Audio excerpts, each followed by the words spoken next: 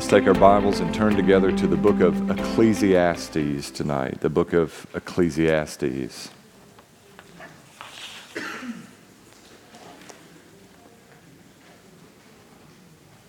Some have called the book of Ecclesiastes deflating, even depressing. I tend to see the book of Ecclesiastes different than that, but there is no question about the fact that the book of Ecclesiastes deals in harsh realities, that there's a certain cycle of life, a rhythm of life to which we are all bound. There are certain things that just unfold the way they unfold in this life, a certain level of frustration and hardship and difficulty that we're confined to dealing with so long as we exist in this present life, but that there's hope to be found in a loving relationship with a good and faithful Father.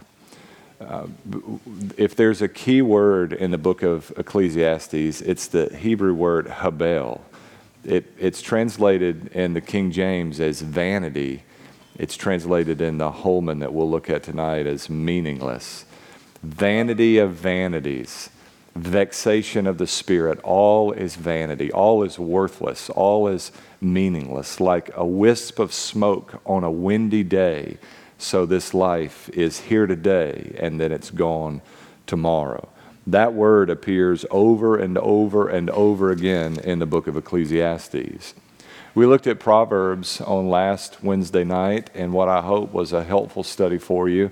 I shared with you that we're studying Proverbs as a family. With the new month, we're still looking at Proverbs. The boys said, we did Proverbs last month, and I said, we'll do Proverbs again this month. And we're always learning something new, always making a new discovery. Here's an interesting find from just days ago. In Proverbs 31, the who can find a virtuous wife passage, that's like the classic Mother's Day passage, like women be this person, which is unrealistic, but that's the way it's typically cast. But did you know that passage is not addressed to women at all? Now, there's application there. There's no question about that. This is not a word that says, women, this is who you should be. This is a word that says, son, this is the kind of wife you're looking for. And so it was helpful for us, when me and the boys sitting down and looking through that passage, who can find a virtuous wife? Her worth is far above rubies. There's such riches and wisdom in the book of Proverbs. The book of Proverbs and the book of Ecclesiastes, for the most part, with a few exceptions within the book of Proverbs, share the same author, Solomon, great in wisdom. Naturally wise, it seems, in that he asked God for wisdom, and then supernaturally wise as God was pleased to answer his request. Now, the life of King Solomon is kind of summed up by the three books that he writes, the three books of the Old Testament that he writes. In the early part of Solomon's life, the book of Proverbs provided, or the book of Song of Solomon, rather, is a book that chronicles the passionate love that Solomon has for the Shunammite woman. It's the kind of thing that might ordinarily be associated with youthfulness, and we'll see that in a couple of weeks as we study the Song of Solomon together. It always makes me uneasy to study the Song of Solomon in mixed company because it is passionate and romantic, but we'll do just that as best we possibly can. Perhaps with a red face, we'll do that a couple of weeks from now. And then in the noonday of Solomon's life, there is the book of Proverbs, heavenly rules for earthly living, how to navigate real life in the here and now in a way that brings honor and glory to the name of our God. And then in the evening of Solomon's life, the book of Ecclesiastes, a seemingly regretful retrospective on a life that was, at least in part, I would dare say, largely wasted. So much of Solomon's potential, so much of the opportunity that was before Solomon to do greater things for his God were squandered, exchanged for 700 wives and 300 concubines and other earthly pursuits. Solomon was a man of great wisdom, but don't make the mistake of thinking that means he was completely kept back from foolishness. 700 wives and 300 concubines can attest to the foolishness that Solomon undertook to do over the course of his life. And here at the end of his life, he gives us the book of Ecclesiastes under the inspiration of God's Spirit, perhaps in his heart an effort at redemption at the last hour, to say to the world around him, don't make the same mistakes that I made. This is grandfatherly counsel at the end of a difficult and sin-scarred life. To a younger man, to younger men, to younger leaders, to those who had experienced prosperity and who had advanced themselves in their career in the world, even in government, to say, don't make the same mistakes that I made. Don't make the mistake of thinking that somehow, some way, if I can attain this, if I can possess this, if I can reach a certain level, that all will be well. Solomon has a way of putting material things into the proper perspective. If you're looking at the outline there, it doesn't seem terribly encouraging, does it? Everything is worthless. Everything is meaningless. But I assure you, there is a helpful lesson to be learned from the counsel of King Solomon here. Look first to chapter 1, verses 16 through 18. Here, Solomon instructs us as to the worthlessness of wisdom. Now, wisdom is a good thing, isn't it? Wisdom is a good thing. It is good to be wise. You can't read the book of Proverbs written by the same author without coming away with the determination that wisdom is a good thing. Wisdom calls out in the street. She desires to be possessed. She wants us to have her, and yet we're resistant to her or reluctant to gain wisdom on our own. Wisdom is a good thing, but it is not the ultimate thing. See, that's the point of reference. That's how comparison is drawn here in the book of Ecclesiastes. Wisdom is wonderful, but it is not the ultimate thing. Look to verse 16. I said to myself, look, I have amassed wisdom far beyond all those who were over Jerusalem before me, and my mind has thoroughly grasped wisdom and knowledge. The distinction between wisdom and knowledge is a helpful one to make. It's not at the center of Solomon's point here, but it might be helpful for us to make a distinction between wisdom and knowledge as well. Knowledge is intellect. Wisdom is the ability to do something with the intellect that God has given you. He had amassed more knowledge, more wisdom than all those who had ruled in Israel before him. He says in verse 17, I applied my mind to know wisdom and knowledge, madness and folly. I learned that this too is a pursuit of the wind. For with much wisdom is much sorrow. As knowledge increases, grief increases. All the wisdom in the world, all the knowledge in the world cannot make you, at the end of the day, a happy person. Now, we could deal with wisdom in greater depth and God as the source of wisdom and draw connections between our fulfillment and satisfaction and attaining wisdom. Yes, there's a level of truth there, but Solomon is speaking more in general terms here. You can know all there is to know. You can amass more insight than all who've come before you. And it can be a good thing, but it is not the ultimate thing. You cannot be satisfied by what you attain or hold between your ears. Solomon is a man of incredible wisdom. Remember now, Israel is this small, little, teeny, tiny place in the world. A place of relative insignificance for most of its history, at least geopolitically. Now, religious significance is there, obviously, and the fact that we're studying the book of the Bible written in an Israelite context would suggest there's greater significance there than the world is often observed.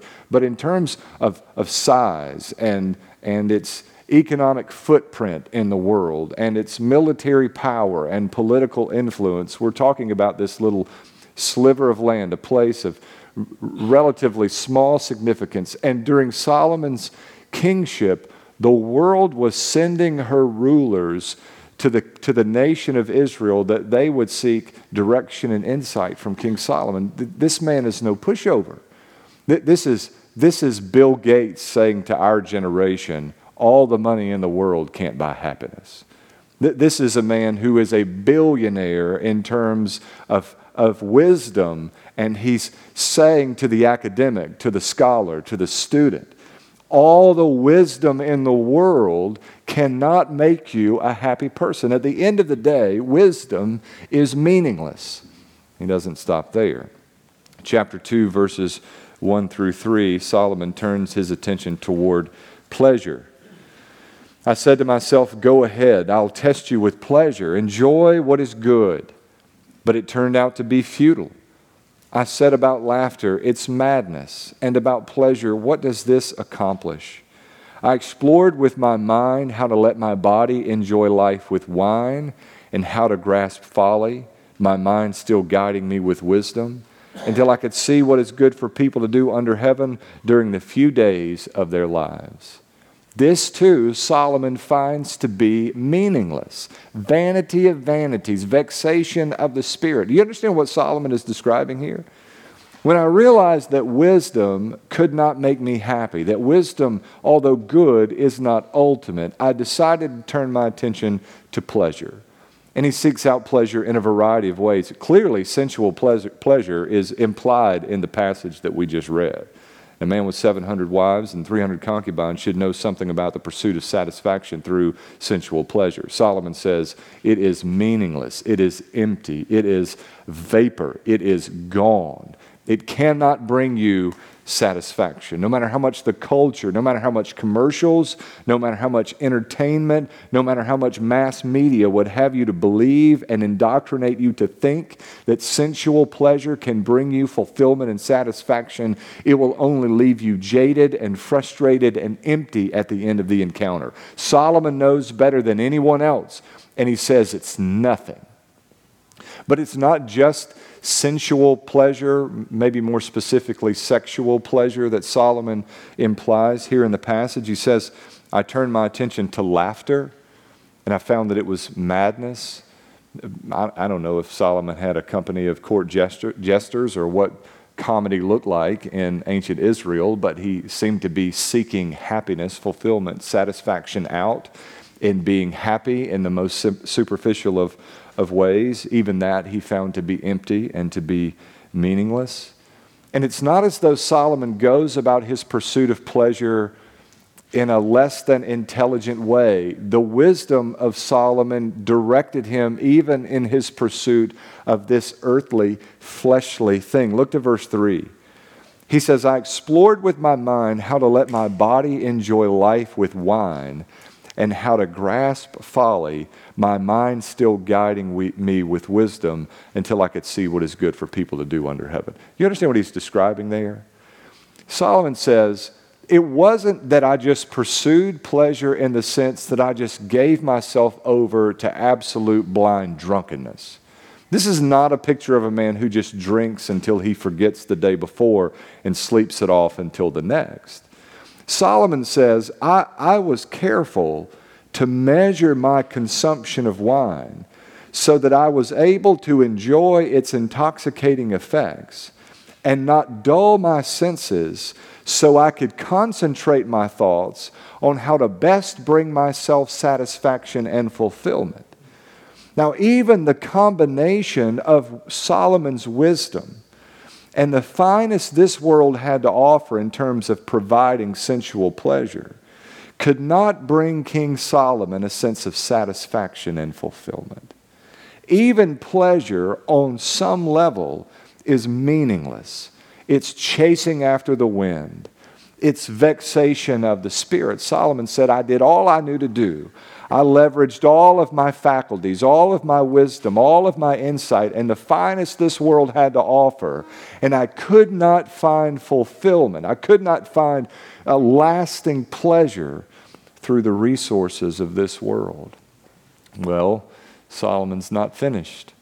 Not only could wisdom not bring him fulfillment, not only could pleasure not bring him fulfillment, not even his possessions could satisfy him. Look to verse 4.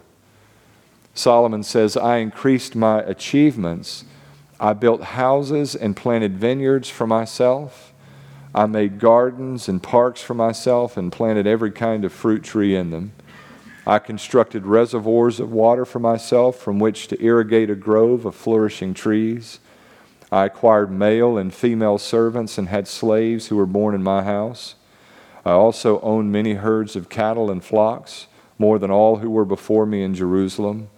I also amassed silver and gold for myself and the treasure of kings and provinces. I gathered male and female singers for myself and many concubines, the delights of men. So I became great and surpassed all who were before me in Jerusalem. My wisdom also remained with me. All that my eyes desired, I did not deny them. I did not refuse myself any pleasure, for I took pleasure in all my struggles. This was my reward for all my struggles. When I considered all that I'd accomplished and what I had labored to achieve, I found everything to be futile and a pursuit of the wind. There was nothing to be gained under the sun. Solomon says, I had it all. You understand that even today, the boundaries of the nation of Israel have not expanded to the breadth and length that they enjoyed in the days of King Solomon. The borders of Israel were greater in Solomon's day than at any other time in the history of Israel. The prosperity that Israel enjoyed during the leadership of Solomon is absolutely unmatched. The accomplishments of King Solomon are just incredible. Solomon's temple in and of itself, by modern economists, was said with inflation built in, would have cost somewhere in the neighborhood of $2 billion to have constructed. Solomon pulls that off in an ancient Near Eastern context. Not to mention the many palaces that Solomon built for himself, the kind of vineyards and the ability to, an irrigation system for a vineyard 3,000 years ago is pretty impressive, right? I mean, here's a man who establishes himself as perhaps one of the wealthiest men in the world. He had it all. There was nothing that he withheld from himself. And Solomon says, it wasn't just that I was delighting in the possession of these things. It was that I took delight in attaining these things. He's enjoying the process of working to build this wealth, working to build this level of influence. He says, I took delight in all of my struggles. That is, I enjoyed the work that I set my hand to do. And I reaped the fruit and enjoyed the fruit of all of my struggles. I worked to get it, and then I enjoyed it to the nth degree. And all the stuff that I ever hoped or imagined to have, I came to have. And it could not bring me satisfaction or fulfillment. Now, none of us are going to reach the same level of wealth or achievement that King Solomon enjoyed, no matter what fantastic dreams you may have for yourself. We're just not candidates, let's be frank. But we have all experienced that want, that longing, that craving for the next thing. And we've had our itch scratched. We get it. In time, we get it. Rarely do we not get what we fix our gaze on, and we get it. And our response is not to celebrate, it's not to thank God, it's not to reflect on the journey. It is to turn our eyes further down the road toward the next thing we hope to get. Solomon is saying to us, from the mountaintop, no matter how high you climb, you can never find satisfaction or fulfillment in this stuff. It's not ultimate. It was never intended to be ultimate. Solomon is getting at the heart of the broader issue of idolatry. And he's addressing it in a way that really appeals to our Western situation, where it's not the golden calf or the great stone statue that trips us up. It's the stuff that we look upon and we covet and we set our hearts to have it, and we convince ourselves we cannot be satisfied unless we do, only to find in the end that it cannot bring us satisfaction or fulfillment. That's Solomon's experience. No matter how much you get, no matter how often you find yourself filled with fleeting, passing pleasures, no matter how much information you're able to attain or wisdom you're able to accumulate, it cannot bring you satisfaction or joy. Not in a lasting sense, it can't. Well, he's not done. And not only is wisdom, pleasure, and possessions are meaningless, but labor is meaningless as well. Look to verse 18. Solomon says, I hated all my work that I labored at under the sun, because I must leave it to the man who comes after me. This is really not a good attitude at first, right? Have to leave this to somebody else. Somebody else is going to get it.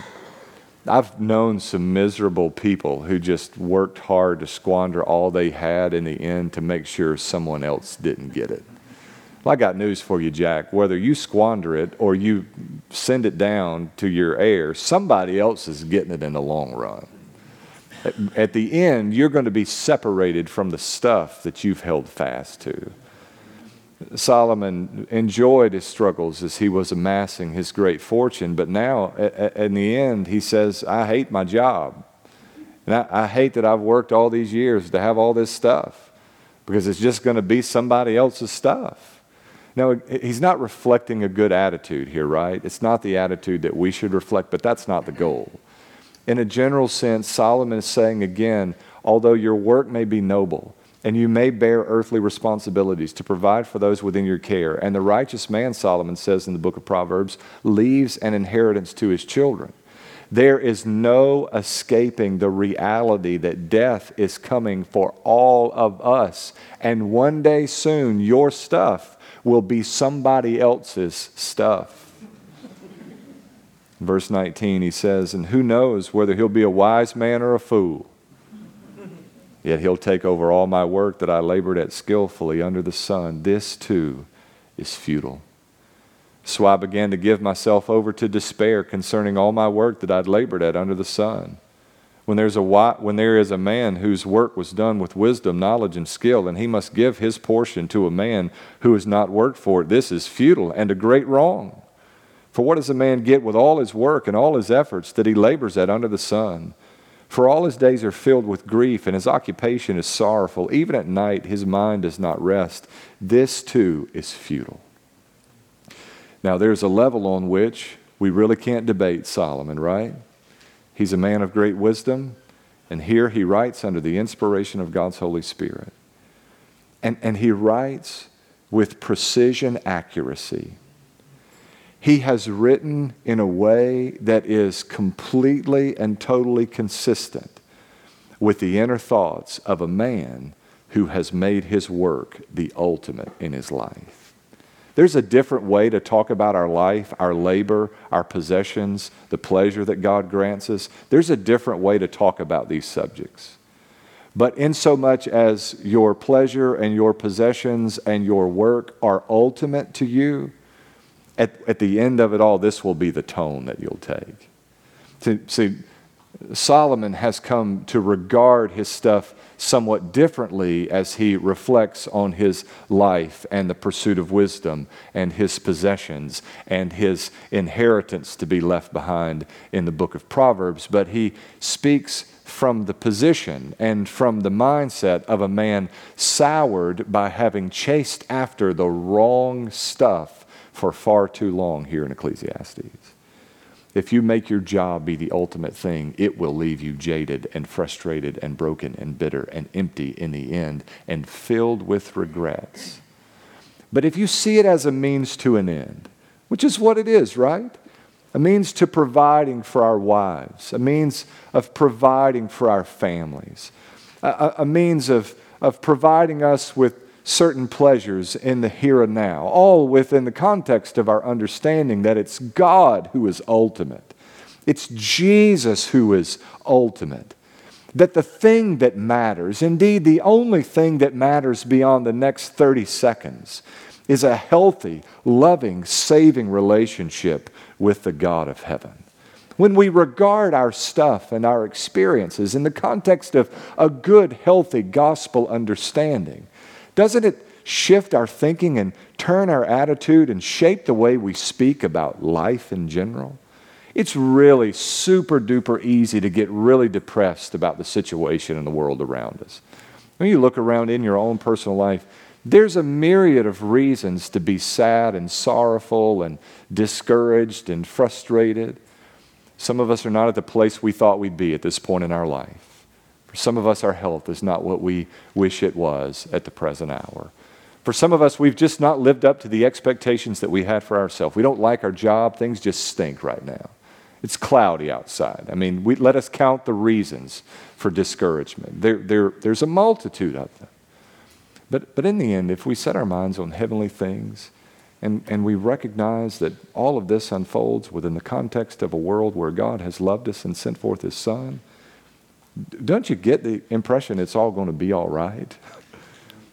There's so much more here in the book of Ecclesiastes. I thought I'd give you that in the outline. We'll come to the conclusion at the end and then just sort of breeze forward a little quicker. There's a lot here I wish we had more time to sort of settle into. I want us to go now to chapter 12 at the end of the book. If you're familiar at all with Ecclesiastes, you're familiar with Solomon's conclusion that what we're left to do is to fear God and keep His commandments. But he builds to that conclusion in the whole of chapter 12. He says in verse 1, remember your Creator in the days of your youth. And then this sounds like conversations that I've had with senior adult men who've influenced me and loved me and led me well and even discipled me in some cases. It's an almost comedic telling of the pains and the difficulties of growing old. Solomon says, remember your Creator in the days of your youth. While you've still an opportunity to do great things in service to the King, don't forget Him. Before the days of your adversity comes and the years approach when you'll say, I have no delight in them. There's a rhythm about life, right?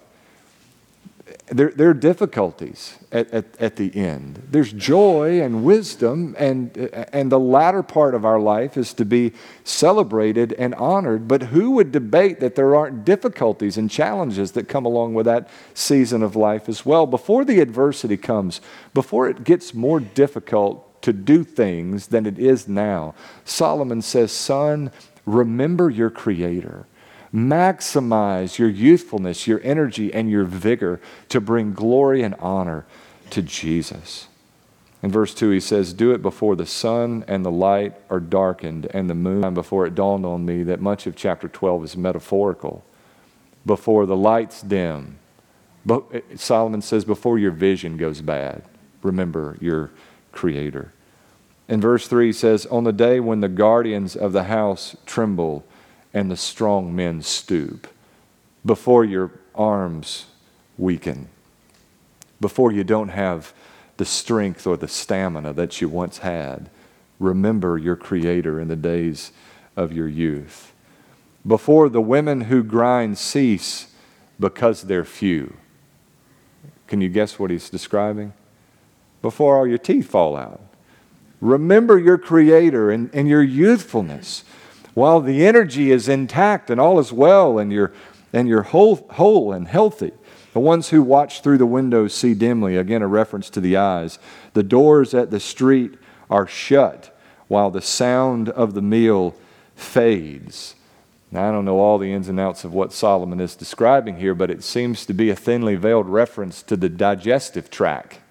Before there might be difficulties there, Solomon says, remember the Lord in the days of your youth. Yeah, this really does sound like conversations I've had with men who've encouraged me and helped me along the way. He says in verse 4, when one rises at the sound of a bird and all the daughters of song grow faint. Y'all know, if you've been around any time, my grandparents raised me. I lived with my granny and my grandpa. And my grandpa couldn't hear it thunder. Couldn't hear it thunder. But if I came in late, he could hear a mouse traipse across that linoleum floor. You know what I mean? This is a supernatural sixth sense feature that comes with senior adulthood, right? When one rises at the sound of a bird. And yet at the same time, all the daughters of song grow faint. Can't hear the song, but I can hear the range that happens with us over the course of time. In verse 5, the Bible says, Solomon says, remember, also they're afraid of heights and dangers on the road. They grow more and more careful. Whereas young people are more daring. Foolish is what it is. Foolish is what it is. With time and wisdom comes greater care and caution. I can hear Granny saying, be careful. It's raining out. Like rain was the most dangerous thing I would be involved in on most given evenings, you know. The almond trees blossom and the grasshopper loses its spring. The caperberry has no effect, for man is headed to his eternal home, and mourners will walk around in the street before the silver cord is snapped and the gold bowl is broken and the jar is shattered at the spring and the wheel is broken into the well and the dust returns to the earth as it once was and the spirit returns to God who gave it. Solomon describes in metaphorical terms everything from diminishing vision to high blood pressure to digestive issues in those verses. Just as a reminder to anyone who will hear, don't squander the health and the life that God has given. Can I just say to you as young people as well, don't squander the health that God has given you. Take care of the body that God has granted you. Leverage every ounce of energy and every second of life that God has given you to bring honor and glory and fame to the name of Jesus.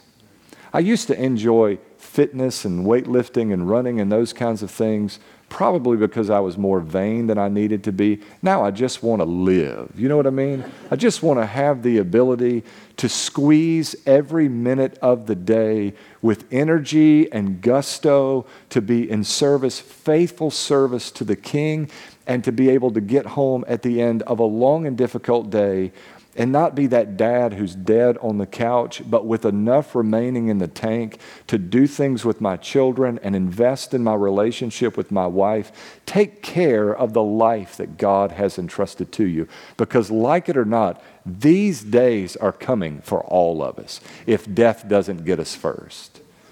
So I don't know that we think about how we provide for our physical body as a spiritual endeavor, but brothers and sisters, it is.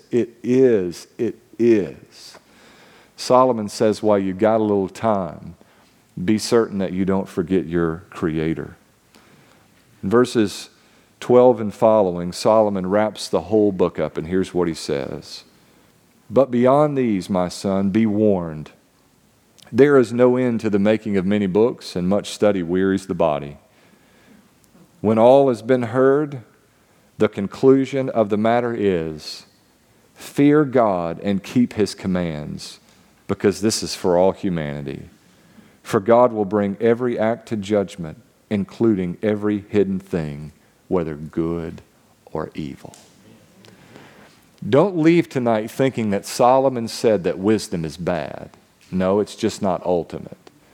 And don't think that Solomon said that working is bad. It's a good thing. It's just not the ultimate. Don't even think that possessions are a bad thing. That, for that matter, pleasure is a bad thing. God has allowed for, provided for us to enjoy pleasure. These are good, noble things that are a part of what God has created us to enjoy. They're just not the ultimate. And this is where we slip into idolatry, right? This is how the distinction can be made for us. So many of the things that cause us to stumble, that trip us up in our spiritual life, are really good things. We just make them ultimate. Like we're weeks away from college football season. I just came from 12 years within 20 miles of an SEC college football stadium. And I want you to know college football is a wonderful thing. I just think it's a remarkable thing. But I'm going to tell you what it is. What it is too. It's a terrible God. And if you make these things that God has provided, these good things, to be God's in your life, they will always leave you frustrated. And you'll eventually come to the conclusion that they are meaningless. Vexation of the spirit, a chasing after the wind. Keep the ultimate as the ultimate in your life and enjoy everything else, these passing, fleeting pleasures, within the context of our understanding that there is one who is worthy of our worship and praise, one who is deserving of our absolute allegiance. And his name is Jesus Christ.